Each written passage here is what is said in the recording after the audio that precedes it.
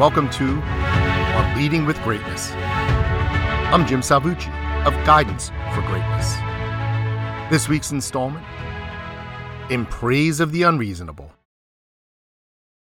You know then that it is not the reason that makes us happy or unhappy.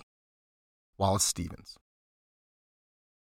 The word reason has to do with explanations and rationality. To be reasonable is to be logical, persuasive, and persuadable. We imbue reasonableness with all manner of virtue. Justice is reasonable. Sobriety is reasonable. Common sense is reasonable. Fact is reasonable. Tradition is reasonable. And yet, it is the reasonable that allows for injustice. The people regarded as most reasonable are the ones who sit idly, not wanting to make waves, even if others suffer. The reasonable can be too sober, stripping life of its joys, large and small. The most commonsensical humans often misunderstand and misjudge the counterintuitive, the absurd, and the innovative. They hold us back. Some extremely reasonable people accept and repeat untruths as facts because they seem familiar and safe. And citing tradition without question is the trump card of the reasonable. So, on the one hand, reason grounds us, allowing us to grow roots and sound logic, which is good. What is not good is that reason also reinforces the status quo, anchoring us in one place when we could and should be moving forward. You can consult any number of treatises on the virtues of reasonableness, and they are all, I am sure, perfectly reasonable. I want to be a bit unreasonable today, though, and enumerate the virtues of unreasonableness and of unreasonable people. George Bernard Shaw, the Irish playwright, said, "The reasonable man adapts himself to the world. The unreasonable one persists in trying to adapt the world to himself. Therefore, all progress depends on the unreasonable man." Similarly, American activist and philosopher Angela Davis said, "I am no longer accepting the things I cannot change. I am changing the things that I cannot accept." Perfectly unreasonable. Yet these two wise humans from different times, cultures, and parts of the planet came to the same conclusion. True progress is entirely dependent on an unreasonable rejection of the unacceptable, which, when put like that, somehow seems reasonable.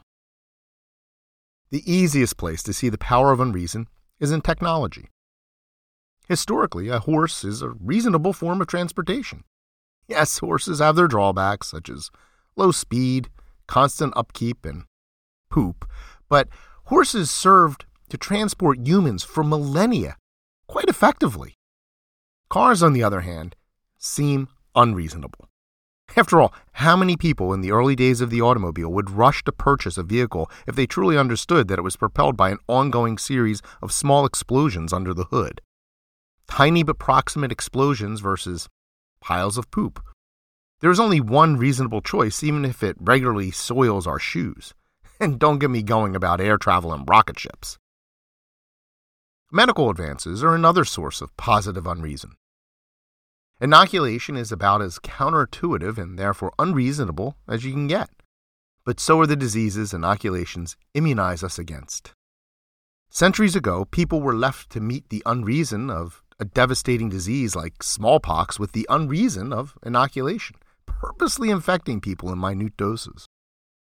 The thing is, it worked for hundreds of years across many cultures, with Europeans among the last to adopt the practice. Indeed, the ongoing controversy over vaccines, which have descended from those early inoculations, is part of a result of just how unreasonable they seem. You're going to inject me with what? Why? Meanwhile, vaccines have saved millions of lives, eradicating the plague of smallpox from the earth, nearly eradicating polio, and more recently helping to lessen the scourge of COVID-19. Want another example of a historical unreason we cannot do without? How about the American Civil Rights Movement? Or let's consider the united opposition to fascism that resulted in World War II. War is always unreasonable, yes, but is sometimes the most reasonable of the alternatives.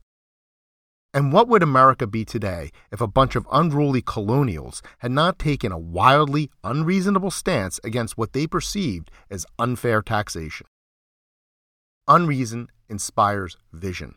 No one sits around fantasizing about the delights of the wonderfully reasonable status quo.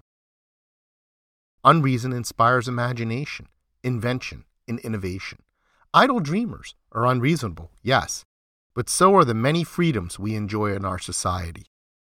Stacked next to historic norms, our liberty is unfathomably unreasonable, and yet now we find it unreasonable to imagine life without our freedoms. All learning starts with unreason. We learn best through discomfort, error, and even struggle. A child may be told, "Do not pull a cat's tail," which seems unreasonable to a playful child. But only that child's unreasonable disobedience will fully drive that lesson home. When parents, students, and politicians complain about the content of classrooms, they may sound reasonable, but they are stripping teachers of the ability to teach. Teaching and learning are unreasonable by definition. Do your classroom lessons make you uncomfortable? That is probably a good thing. I mean, within reason. As for reason, being reasonable can, as I said, be vitally grounding. A reasonable person does not drive at highway speeds down a residential street. Without reason, we would be adrift on a sea of recklessness, whimsy, and indecision. But reason can also be overly complacent. The complicit are reasonable. So, like unreason, reason can sometimes be good and sometimes be bad. So how are we to make sense of all this? Maybe the only choice we have is to acknowledge that we exist on a continuum of reason and unreason, that we can or should never be fully one or the other, that we carefully mix and balance our decisions somewhere in between the two extremes. We must calibrate and recalibrate constantly, adjusting the degree of our reason and unreason to each circumstance and situation. In the world of finance, in which I am a world-renowned inexpert, novice investors are told to carefully balance their investments between stocks and bonds. Bonds are safer, yielding modest dividends over the long haul. Stocks are riskier, but yield potentially larger dividends faster. Investing in just one or the other is regarded as unwise, but the degree to which you invest in either is a matter of your personal circumstances, your financial abilities, your financial needs, market forces, and so on. Actual, successful people make such decisions every day, so we know it can be done. It's the same thing with reason and unreason. Your decisions and actions must have a degree of each, never just one, and you determine the degree based on several considerations such as the situation at hand, your personal needs and values, and your ability to tolerate current circumstances. Like stocks and bonds, reason and unreason are neither entirely good nor bad in and of themselves. And like stocks and bonds, in order to maintain a healthy mental portfolio, you need to rely on a mix of reason and unreason. So let us praise unreason, without which all would be the status quo forevermore. Our unreason advocates and agitates for change and against the same old, same old. Unreason is the source of all significant progress. For this reason alone, it is clear that nothing could be more reasonable than praising unreason. Do you ever allow yourself to be unreasonable?